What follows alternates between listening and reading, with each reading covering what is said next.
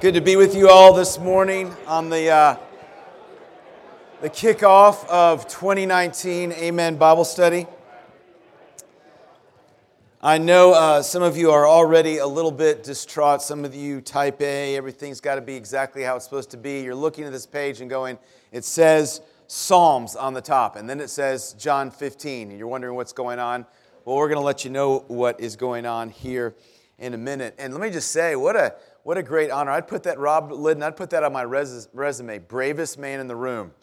Bravest man in the room. This is a good, that says a lot in this room especially, to be the bravest man in this room.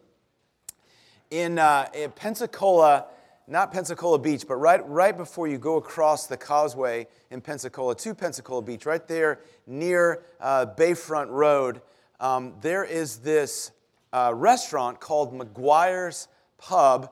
That's, I guess it started more as a bar in 1977 with some bar food, and then the food expanded, and now the building is a pretty decent-sized building with lots of different rooms, places to eat. They have amazing steaks there, and the food, the menu is pretty significant.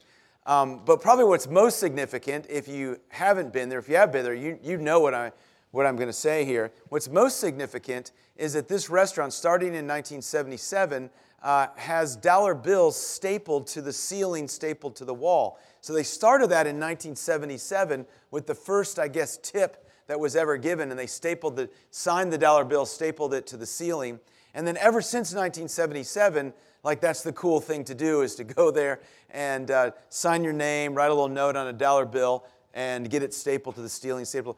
This has happened so much, this restaurant is so popular in all these decades, that right now there's somewhere between $1.2 and $1.7 million estimated just attached to everything.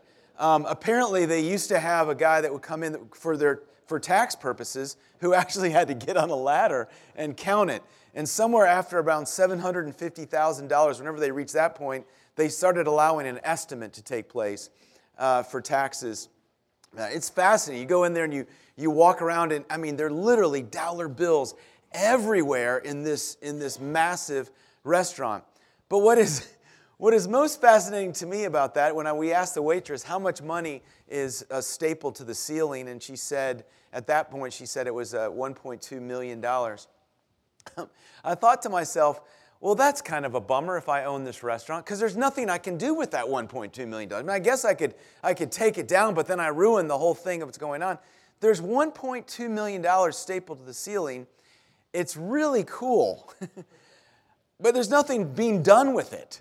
It's not invested. It's not can't be used for anything.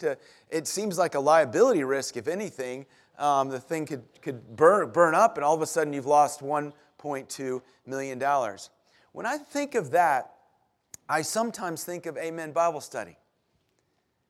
Because what I long for Amen Bible Study not to be is just something that is really amazing, really memorable, really cool to talk about, but has no investment value in our churches in our city. And as I was thinking about that over the last month, and I was actually at that point, because I always do this in December, evaluating in my own life what I want to do, what I want to think about for the next year. Those two things kind of converged for me. And I thought about this. I thought, you know what? It might be a good time for us at the beginning of a new year of studying the book of Psalms to just pause and to think about, what am I doing with the deposits that have been made in my life through Christ, through His Holy Spirit, in His Word? What am I doing with it? What are we doing with that? What does God want us to do with it in this year, 2019? So that we're not just coming every Thursday morning and deeply soaking in the book of Psalms and even being moved and having our minds, not just our minds, but also our hearts, challenged to deeper things, but then it just ends up like $1.2 million stapled to a ceiling, where, yes, it's pretty amazing, but what are we going to do with that? How is that going to impact things? So today what I want to do with you is I want to share with you a passage of Scripture, John chapter 15, that has been the structure or has structured and shaped my life for the last 25 years. It's something that I turn to definitely every December, and oftentimes throughout the year, using it as an evaluation tool of whether or not I am growing in my relationship with Christ. And I want to give that to you and unpack that for you today, and hopefully help have us use that as a way to set up our thinking, our mindset, our actions as we dive into Psalms for the rest of the year. So let's read together John chapter 15. I'm going to begin at verse 1, and there's just going to be one place where I'm going to skip. And let me give you the context here. John 13 through 17 are what we call the upper room discourse. These are the things that took place and the things Jesus said that took place on that last night in the upper room when He gave them what we call the Lord's Supper, the communion supper. The other Gospels just mention a little bit about what took place at that meal before Jesus was crucified. John gives us a fuller picture. He expands us and lets us know more of the details, lets us know more specifically what Jesus said. So here we are at the table, Jesus there with His disciples, and here are His words to His disciples, beginning John chapter 15, verse 1. I am the true vine, and my Father is the vine dresser. Every branch in me that does not bear fruit, He takes away, and every branch that does not bear fruit, He prunes, that it may bear more fruit. Already you are clean because of the word that I have spoken to you. Abide in me, and I in you. As the branch cannot bear fruit by itself unless it abides in the vine, neither can you unless you abide in me. I am the vine, and you are the branches. Whoever abides in me, and I in him, it is he that bears much fruit. For apart from me, you can do nothing. If anyone does not abide in me, he is thrown away like a branch and withers, and the branches are gathered and thrown into the fire and burned. If you abide in me, and my words abide in you, ask whatever you wish, and it will be done for you. By this my Father is glorified, that you bear much fruit, and so prove to be my disciples. As the Father has loved me, so have I loved you. Abide in my love. If you keep my commandments, you will abide in my love, just as I have kept my Father's commandments and abide in His love. These things I have spoken to you, that my joy may be in you, and that your joy may be full. This is my commandment, that you love one another as I have loved you. Greater love has no one than this, than that someone lay down his life for his friends. You are my friends if you do what I command you. No longer do I call you servants, for the servant does not know what his master is doing. But I have called you friends, for all that I have learned from my Father, I have made known to you. You did not choose me, but I chose you and appointed you that you should go and bear fruit, and that your fruit should abide, so that whatever you ask the Father in my name, He may give it to you. These things I command you, so that you will love one another. If the world hates you, know that it hated me before it hated you. If you were of the world would love you as its own. But because you are not of the world, but I chose you out of the world, therefore the world hates you. Remember the word that I said to you, a servant is not greater than his master. If they persecuted me, they also will persecute you. If they keep my word, they will also keep yours. But all these things they will do on account of my name, because they do not know the one who sent me. And now skip down to verse 26. But when the Helper comes, whom I will send to you from the Father, the Spirit of truth who proceeds from the Father, He will bear witness about me. And you also will bear witness, because you have been with me from the beginning. Brothers, this is the word of the Lord. Thanks be to God. Out of these words that Jesus spoke to His disciples on the night before He went to the cross, these very memorable, important messages that Jesus had for His disciples, you can draw out what I would call 3 priorities of growing in Christ, 3 priorities of what it means to be a disciple. These 3 priorities are necessarily in order. They necessarily build upon each other. But they are not, you can't separate them. They're inseparable. You can't choose one priority, but not the other 2. You can't be committed to the first 2 and not be committed to the third. You can't just start working on one and say, I'll eventually get to 2 and 3 years later. And these aren't priorities that are only found here as Jesus speaks to his disciples. They actually relate to things that you see in Deuteronomy 6. And I've described them for you in this way, in these 3 points, and we'll go through them point by point. But starting with the first point, a growing devotion to Christ. In John chapter 15, verses 7 through 11, he says, "Abide in me, and I will abide in you." I want you to be intimately connected to me, he says to his disciples. I want there to be this connection in the same way that a branch is connected to a tree and receives its nutrients and receives its support, and there's this flow that goes back and forth. I want you to abide in me like that. I don't want you to be a dead branch that withers away. I want you to be a live branch that is receiving from me nutrients, that is engrafted into Christ himself. Now, I've crafted these points with the words growing devotion. And before we go any further, I think we need to unpack. Why do we say growing? Why is the word growing there? A growing devotion to Christ. And this is why. Because we know through our Bibles, certainly through the Gospels, that Christ begins with us right where we are right now. Praise the Lord, we didn't have to clean ourselves up or reach a certain maturity in order for Christ to receive us.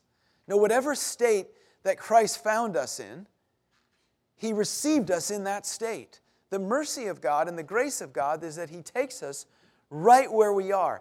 But also, the mercy and grace of God is that he doesn't just leave us where we are. Mercy and grace doesn't mean, hey, God just accepts me like I am, always, I don't have to move at all, I can just be this guy. No, the mercy and grace of God does that for us, and it also moves us somewhere. So he doesn't just leave us in that place. He sends us on this journey, and here's the hard part. Being a disciple of Christ, being a mature disciple in Christ, is a journey, not an arrival. We'll never arrive on this side of heaven at a certain place of maturity that we can go, okay, we've done it. There's no retirement plan on this side of heaven for a disciple of Christ. We're always growing. So that's why we say growing. And in that, there's grace in the fact that wherever you are, because some of you in here think to yourselves, man, I feel like a spiritual infant compared to the men in this room, and they're spiritual giants. I had one young guy tell me, Todd, I have a hard time sometimes going to amen because I feel like the men there have all done 3 business deals, showered, worked out before they showed up at the Bible. They're like, I'm just trying to get out of bed on time to make it here. I said, hey, some of you are like, we say growing because Christ takes us where we are and moves us somewhere. Why do we say devotion? Why did I say the word devotion? I used to use the word commitment. But as I study my Bibles, I understand this, that a relationship abiding with Christ, what Christ is calling his disciples to, what he's calling us to, is more than a commitment to a religious view or to a faith. It is more than a commitment. It does involve a commitment, but not just a commitment to a religious view or faith. We know it is a relationship with Christ himself. And so the word devotion has with it not just the idea that there is a convenient relationship. Oh yeah, Jesus is my friend. Jesus helps me through the day. Jesus gives me some counsel and things like that. No, it's way more than that. But it's also not just, I'm committed to live by Christian values. I'm committed to Christian principles. No, it's way more than that. Those two things are married. It is our mind and our hearts. We are devoted to Christ. Being a disciple means that we're devoted to him. It's those things come together. So a growing devotion to Christ is what Christ is calling his disciples to in verses 7 through 11. Well, how do we grow in Christ? What do our Bibles tell us? What would he have said? What does that mean? What did the disciples, how did they play that out when they wrote the epistles, when they went through the book of Acts? What did that ministry look like? Well, it really was 3 things that are right there in your outline. The first is this, God's Word. A growing devotion to Christ, that abiding in Christ requires us to sink deeply into God's Word. That's what's so amazing about what's happening here. So amazing about what you're doing. I cannot commend you enough for being men who say, no, please don't just bring me funny stories and a message to help me through the day. No, I want to sink deeply into God's Word. I want to see Scripture cross-referenced with other Scriptures. I want to understand how this all goes together. Praise the Lord for that. And so what does that look like for us in our lives? We need to understand the authority and inerrancy of Scripture. That has to be important to us. What's the point of studying this if we don't believe that it is the authority of God, if we don't believe it's inerrant? What's the point? We might as well study any old book. So we need to understand that. We need to read our Bibles. We need to meditate on these words. We need to memorize Scripture. David said, "Thy word I've hidden in my heart that I might not sin against thee." These words need to be on our lips as we speak, as it talks about in Deuteronomy 6, as we're out publicly, that those words are so ingrained in us that they just come out in our language. And we need to understand how this is all from Genesis 1:1 all the way to the end of Revelation, that this is all about Christ. This whole thing is about, we don't just look at the New Testament, we look at the Old Testament. We see how Christ in the gospel was the original plan for God, for us, in the whole arc of redemptive history. We understand those things, and it's daily for us. We're daily in the Word. We're not just sinking deeply on Thursday mornings. No, we have a plan to sink deeply into God's Word every day. We figure out how to do that personally, daily. It also involves prayer. God has given us this amazing gift of prayer. Philippians chapter 4, as I put there, says, "Rejoice in the Lord always, and again I say rejoice. Let your petitions be made known to God, and the peace of Christ, which passes all understanding, will guard your hearts and minds." There's a connection with those things. Rejoicing, seeking God in prayer, and the peace guarding your heart and mind. And we've got to be men who develop personal prayer and develop a pattern of corporate prayer. And it doesn't need to just be when we're distressed. It needs to be something that we're planning every day. And brothers, let me encourage you. We need to be men who are actively building a pattern of corporate prayer in our churches. And we need to be the ones leading in that. I don't say this in any way to shame anybody from Second Presbyterian Church here. I just want to give you an example of why we need to get better at this. We have a congregational prayer time here at Second Presbyterian Church that takes place at 5 o'clock every Sunday for 45 minutes.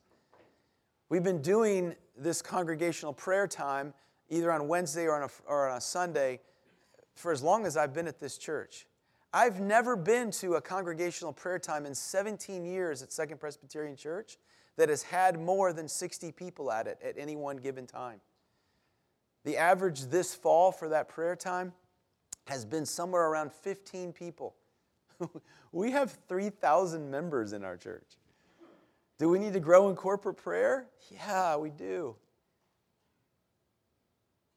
I decided to take over that prayer time this fall. Do you know why? Because I was pathetically not going to the prayer time. And I thought, this needs to be part of my life. What's the way to make it a part of my life? Well, if I'm in charge, I'm going to have to be accountable. So I basically took charge of it, not because I'm a prayer giant, but because I'm a prayer infant. And I needed the accountability to get there. Brothers, we need to do that if we're going to abide in Christ. And then there has to be, with that, trust and obedience. Look at what Jesus says in verses 8 through 11. Jesus says this to his disciples, "By this my Father is glorified, that you bear much fruit and so prove to be my disciples. As the Father has loved me, so I loved you. Abide in my love. If you keep my commandments, you're abiding in my love, just as I have kept my Father's commandments and abide in his love." He's saying, hey, this abiding is connected to commandments, is connected to fruit. And so it's not just a matter of being men of the Word, which we need to be. It's not just a matter of being men of prayer, which we need to be, but those things need to turn into trust and obedience that shows itself in actions day to day. So that we're not compartmentalizing what happens in our quiet times or our private devotions. We're not compartmentalizing what happens on Thursday mornings. But no, those things are actually totally in being incorporated into every aspect of our lives. So we're building trust in our relationships. We're trusting the Lord. And for our relationships, we're trusting the Lord. In our marriages, we're trusting the Lord when we're not married. We're trusting the Lord in our business. We're trusting the Lord when we have a job. We're trusting the Lord when we don't have a job. We're trusting the Lord when we have money to steward. We're trusting the Lord when we don't have any money to steward, and we're worried about how we're going to pay the bills. And we're being obedient to Him. We're applying these things that we're learning in our lives so that we are bearing fruit. That's the showing of Jesus says that's how people are going to know you're my disciple. Not by how many Bible studies you attend, not by how many scriptures you memorize, not by how many congregational prayer meetings you go to. But what does it look like in your home on Thursday afternoon when you get home from work? What does it look like on Saturday morning? What does it look like at the office at 10 o'clock this morning?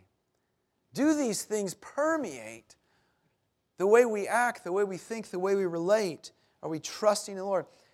Are we finding our identity in Christ? I don't know if while it was encouraging, I don't know if you saw this. Trevor Lawrence, the quarterback from Clemson University, who's 19 years old and absolutely amazing. But I don't know if you saw the video of him being interviewed, and the most cool customer I've ever seen. They asked him why he doesn't get rattled, and he's like, well, I don't know. I've been finding my identity in Christ, and it doesn't really matter what I perform on the field like. It just really matters what Christ thinks of me, and I guess that's why it was just the most, I was like, besides being amazing, I was just personally convicted. I said to my brother before as we were watching the game, I said, do you understand how unbearable you or I would be as dads if that was our son? He's like, oh yeah, Todd, nobody'd want to talk to us at all. I said, I know, because you know what we would do? We would find our identity in our son. And here's this 19-year-old kid saying, I just find my identity in Christ. How my performance goes doesn't matter. That happens because he has a growing devotion to Christ, and the word and prayer is permeating his life in trust and obedience. Stewardship is a discipleship action. Stewardship of our time. Are we figuring out how to use our time for God's kingdom? Are we figuring out how to use our resources for God's kingdom? Those are trust and obedience issues that are our character, our victory over sin and temptation. All of those things are the outpouring, or need to be the outpouring. That's the fruit of abiding. And if there is no fruit, we need to figure that out. We need to figure out, why isn't there fruit in these areas? A growing devotion to Christ. Well, Jesus goes on in verses 12 through 17. So after verse 11, he says in verse 12, this is my commandment. So he says, I want you to follow my commandments. That's how you're going to be my disciple. Then he says, this is my commandment, that you love one another. He's talking to these men, these disciples around the table. He's talking to people that were his disciples. I want you to love each other as my disciples. No greater love is this than the way you love one another. Another place he said, the world is going to know you're my disciples by the way you love one another. So what does that mean for us? It means this: a growing devotion to the body of Christ. A growing devotion to the body of Christ, to his church. And Christ is the one who established the church. Remember that moment when Peter comes up to him and says, Jesus comes up to the disciples and says to them, hey, who do people say that I am? And they say, well, some say you're, Elijah back from the dead. Some say you're a great prophet. And Jesus said, what about you? Who do you say that I am? And Peter says, you're the Christ, the Messiah, the Son of the living God. Jesus says, Peter, these words were not given to you. You didn't come up with them yourselves. The Holy Spirit is given to you. And upon you, I'm going to build my church. Upon people like you, upon that promise, I'm going to build what? My church. The church was established by Christ himself. It is the only ministry established by Christ, by the way. Everything else is parachurch, is extra church. The Christ ministry is the local church. And so a growing devotion to the body of Christ naturally has to play itself out in the local church. What is a local church supposed to look like? Turn in your Bibles to Acts chapter 2. Remember when we studied this a few years back in the book of Acts, going through this in Amen Bible Study. I love this. It's so simple. Verses 42 through 47. You want to know what a local church is supposed to be? You know what your church is supposed to look like? This is what our churches are supposed to look like. Beginning of verse 42 in Acts. And they devoted themselves. There's that great word, devotion. And actually, in the Greek, it's continually devoted. Like every day they devoted themselves. They continually devoted themselves to the apostles' teaching and the fellowship, to the breaking of bread and the prayers. And awe came upon every soul, and many wonders and signs were being done among the apostles. And all who believed were together and had all things in common. And they were selling their possessions and belongings and distributing the proceeds to all as any had need. And day by day, attending the temple together and breaking bread in their homes, they received their food with glad and generous hearts, praising God and having favor with all the people. And the Lord added to their number day by day those who were being saved. They were continually devoting themselves to sitting under God's teaching, to fellowship with each other, to participating in the sacraments, to actually eating meals together, and to prayer. They were devoted continually to prayer. And they were meeting as much as they possibly could. And they were looking and going, oh, this brother over here, he's struggling to pay his bills. You know what? I've got 3 houses. If I sell one, I can have that money to be able to help out other brothers in Christ where they have need. And I'm going to find joy in that with my generous heart. I'm going to be able to do these things. And they were looking at each other and using their gifts to make all this happen. And these were happening in a local place. They were loving one another. This is what it looked like. And this, brothers, is inseparable from faith in Christ. And so, what I long for, and maybe it's happening, but let's make sure it's happening in 2019, that this Bible study, which is so powerful, it's unbelievable. The men in this room, the influence you represent, the people to whom you're connected, this is a powerful, powerful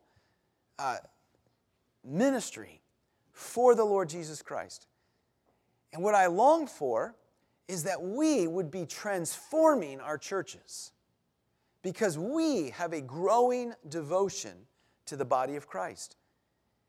And I don't just mean big C church. See, that's one of the things. When I lived in Greenville, South Carolina, and forgive me if you're from Greenville or if you're listening on the tape and you're from Greenville, but when I was in Greenville, one of the weirdest things in Greenville, and I guess it happens in every city, I haven't heard it as much in some other places. In Greenville, it was almost cool to say, even as like a 50-year-old man, oh yeah, you know what? I go to several churches. I'm really all about the church universal. Like it was actually seen in that city at that time, this is 17 years ago, as almost like you were more spiritually mature if you did that. That doesn't make any sense from Scripture whatsoever. You can't live out the one another commands of Scripture. You can't live out these things unless you're committed to a local body of believers. You have to have that level of accountability and commitment and work those things out. Honestly, it's kind of easy to just church hop all the time. It's easy to be committed to big C church. You never actually have to deal with hard people. You can just float around. You can just do whatever you feel like, and when things get hard one place, you can go to another. That's not church. That's not what it means to have a growing devotion to the body of Christ. No, what does it mean that? It means I'm committed to them. I'm transforming that. I'm working hard in these areas. What are some of those areas? Worship. So I look at myself and I say, Todd, if I'm going to have a growing devotion to the body of Christ, then I have to have a growing devotion to corporate worship. I have to figure out how that becomes more and more a part of my life. And I shared with you a couple of years ago how that kind of played itself out at one point in my life, where I realized that I was committed to that. I was committed to showing my sons that, except every time I went on vacation, I had no intention of even looking for a church on Sunday morning, which was ironic because that was the one day I had no other commitments whatsoever. I'm on vacation. And I was rested. And I had nothing else to do that day. I mean, talk about the easiest time to go to church ever. And so being convicted of that, I thought, Todd, just get on the internet or ask around and find a good church and go to church. Be with God's people. Be a growing disciple. Have a growing devotion to the body of Christ, to fellowship, building relationships, inviting people into our homes. Am I doing that? Is that what's happening? You know, one of the big things that we're recognizing in our world today, in the church in America today, is that through a lot of sin and a lot of our history, we have unfortunately created a bunch of mono-ethnic churches. And that doesn't reflect the complexion of heaven. And so we at least need to be churches that would provide the opportunity to be diverse if God wants us to do that. So I got committed to that. And then I realized probably 2 years ago, Todd, you know what? You can't say on the one hand that you're committed to a multi-ethnic or a diverse church family when you're not living a multi-ethnic and diverse life. So Todd, you know what? Your church is only going to be as diverse as your dinner table and parties are. So I thought, okay, you're right. That's fellowship. I can't expect my church to get diverse, and I can't even get my Friday night dinner group to be diverse. I got to change that. I got to figure that out. That's what it means to be committed to fellowship. One another commands. There's 59 one another commands in the New Testament. Those one another commands cannot be lived out with any effectiveness if I'm just floating around to churches, if I'm just attending on Sunday morning. No, in order for me to be a growing disciple, I actually have to be committed to a local body of believers so I can have the opportunity to live out those one another commands. And actually, they get to live them out with me. Like one of them is bear with one another. I love that. It's from Colossians chapter 3. The honesty of the Bible. Why does the Bible tell us to bear with one another? Because sometimes we're really unbearable. And so as disciples, we learn to do that. We learn to flesh out the gospel as we bear with one another. Spiritual gifts. How are we going to know our spiritual gifts? Where do we use our spiritual gifts? They were meant for the church, to be played out in the church. And so that's what we do. We're figuring out what our spiritual gifts are. And I would say to you, if you don't know, if you've never investigated what your spiritual gifts are, there are great tests out there that you can get online even and take that are even for free and take and figure out what your spiritual gifts and look at the list and say, hey, does this seem to reflect me? And then figure out, maybe go talk to your pastor and say, help me figure out my spiritual gifts. Hey, I think these are my spiritual gifts. How do I use them? Where do I use them? What can I do here? Several years ago, I think I told you this story too. When I was in Greenville, South Carolina, we did this massive spiritual gifts test. The whole staff did. It was, I'm sure somebody paid a lot of money for it because it was 25 pages long test. I mean, extensive. I was actually working on it at home one afternoon, and my wife, Lynn, comes home, and she says, what are you doing? I said, well, I'm taking this spiritual gifts survey. It's pretty intense, and I think it's going to be really helpful for me. And then I handed her these 2 pages. I said, actually, here's this list of the spiritual gifts in Scripture and the descriptions of them, if you want to look at it. So Lynn, I thought I was being Lynn did this. She looked at it. She's like, huh. I don't see big fat know-it-all on this.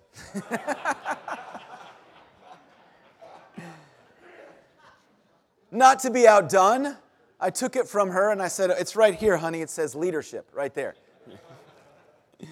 You can take that, know your gifts, what they are. That's how do they, and the spiritual gifts were given, by the way, to be used in the body of Christ. You can't really fulfill what Scripture says about your spiritual gifts unless you're fully committed to a local church and invested there. Because that's the reason God gave gifts, was for the church. So a growing devotion to the body of Christ. And then, after Jesus says this in John 15, in verse 17, he switches in verse 18 and begins to talk about the world. He says in verse 18, if the world hates you, this is John chapter 15, know that it has hated me before it hated you. He begins to talk to them about the relationship they had the world. He says, I've called you out of the world. And that's why you're going to face some of this persecution. But that's okay because you're my disciple. But then it's interesting. He says he calls them out of the world because he's saying, you're going to be mine, you're going to belong to me, you're going to be abiding in me. But then at verse 26 and 27, he talks about sending them back into the world. And obviously there's a tension here of persecution because he's assuming that they would not create some Christian bubble, but that instead they would be engaging the world, that they would be involved in it. Because in verses 26 and 27, he says, but when the Helper comes, that's the Holy Spirit, whom I'll send to you from the Father, the Spirit of truth who proceeds from the Father, he will bear witness about me, and you also will bear witness. He said, you're going to be the continuing ministry of Christ. Jesus' ministry only lasted 3 years on the face of the earth.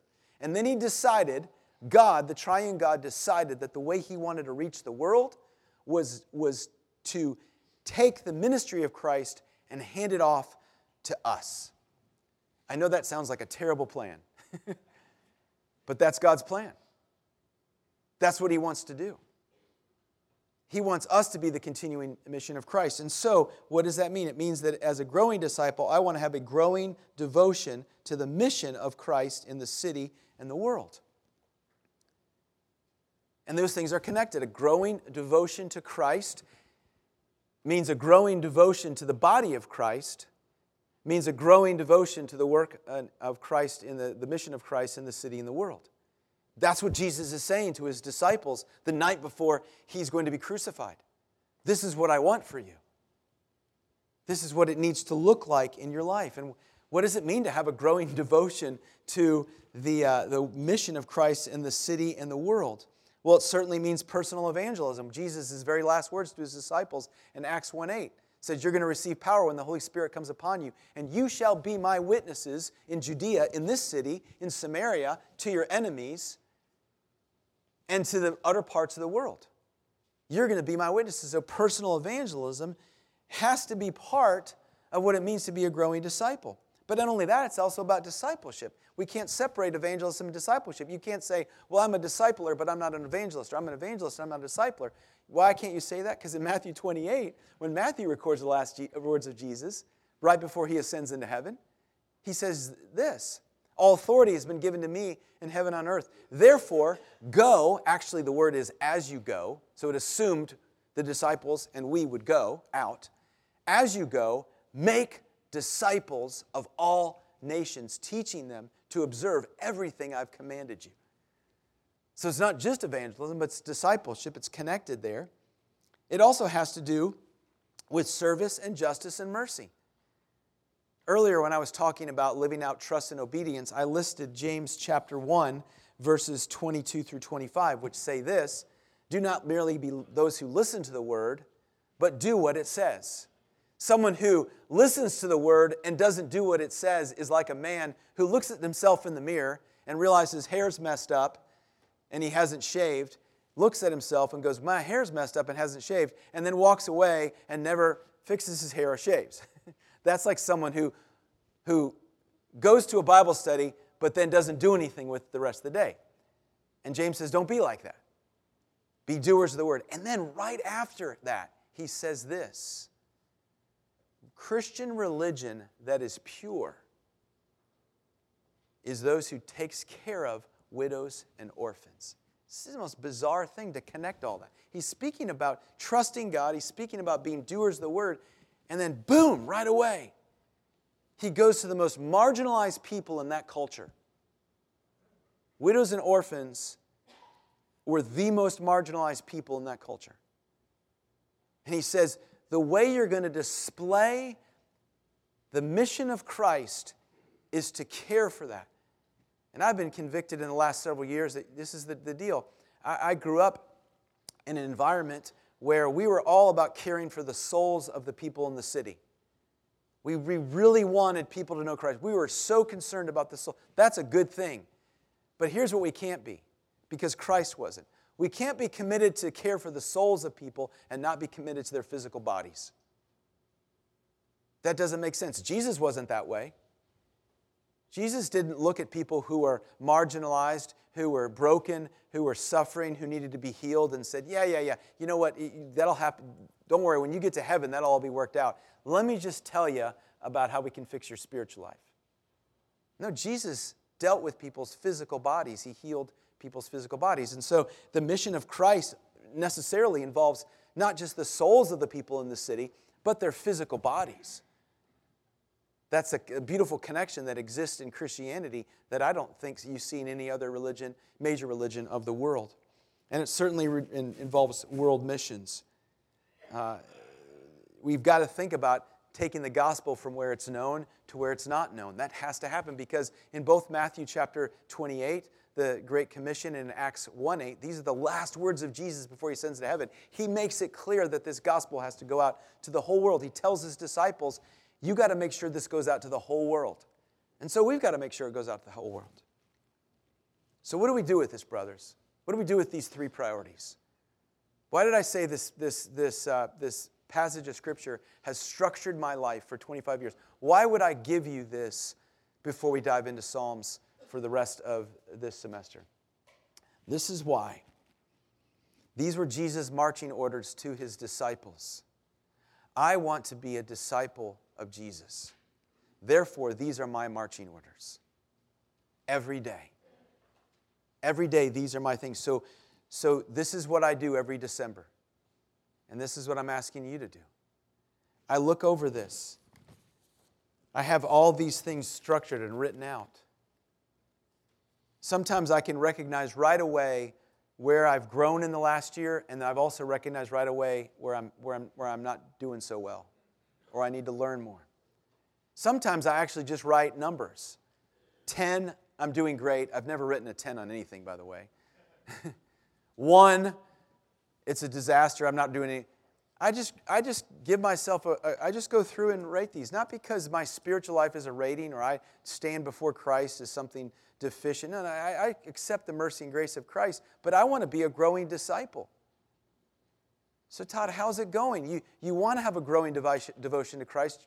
You want to have a growing devotion to the body of Christ. You want to have a growing devotion to the mission of Christ in the city and the world. How is that actually going, Todd? Evaluate. So I evaluate myself, and I look at all of those things, and I write that down. And then you know what? I might have on that paper, under all those categories, I might have 5 things that are a 3 or a 2 or lower. Well, I'm going to tell you right now, I'm not going to be able to tackle 5 things in 1 year. So I'm just going to pick a couple of them. I'm just going to say, Lord, you know what? I need to do better in this fellowship area. This year, I want to figure out how to grow and what it means to have a growing devotion to your body, the church. And I really want to narrow down on that fellowship. And I want to get some action steps. I want to read some books. I want to talk to my pastor or my friend and say, hey, what are some things I can do to study this? What are some things I can do? And maybe we just need to stop studying and I need to start doing. That's what it came to mind with the fellowship thing, right? I'm a natural introvert. I kind of like it on Friday when there's no one coming to my house, right? That would be my inclination. That's not fellowship. I need to open my home. And so that's what I thought. What do I need to do? I just need to figure out, talk to my wife. I want my home not to just be, frankly, a bunch of people that look exactly like me. I want to begin to develop relationships with other brothers and sisters who are from other ethnicities. And you know what? There's some people in my church like that I don't know very well. I just need to know them. So I just need to take steps. That became my marching plan for this next year, how to grow. And this is why I'm giving you this, brothers, and we'll wrap this up right here. Because I don't want Amen 3 years from now to look like the ceiling of McGuire's Pub. I don't want people to go, yeah, that's amazing. 150, 200 men every Thursday morning studying God's Word in depth. Man, there's so much value in that. It's so memorable. Man, you should see it. You got to come one time just to see it. It's so cool. And it literally has no impact or value outside of this room. I don't want that to happen to Amen. Instead, I want what happens here to be so transformative in our homes, in our churches, in our businesses, in this city, in this world, that 3 years from now, people are going, what in the world is going on there on Thursday mornings? What's happening? 3 years from now, we want to get the age of this room dropped by about 20 years. Mitchell Moore, Barton, Kimbrough, and Todd Erickson tried really hard with the help of a lot of you, and we learned all these different ideas of how to do that. There's only one thing that actually works. There's only one way that it actually works. It's when you personally invite a guy who's 20, 30 years younger than you, and you're committed to help him get here, pick him up, encourage him. That's the only way it works. That's the only way the age will drop in this room. There's no program, there's no plan that'll fix that. I want that. I want us to be that. So let's take God's word and let it be our grid through which we figure out how we're going to live this year. Let's pray together. Father, you know how grateful I am for these brothers. Lord, the example of the men in this room and their influence on my life is hard to measure. And Lord, you know how many times I've praised you and thanked you for what you have given to me and how you've ministered to me, Lord, through these men. And oh, Father, you've drawn us together here through good times, through bad times, Lord, through transitions, and we're here, Lord. And we desire to be your disciples. Now, Father, as we have heard your word, may we always be men that don't merely listen to your word and walk away, but Lord, may we be men who do what it says. So, Father, we're your disciples. We're asking for marching orders, and we're asking for the power of the Holy Spirit, that as he is a witness in this world, that we would be witnesses. Oh Lord, do this so that you would receive glory in this city. We pray in Jesus' name. Amen.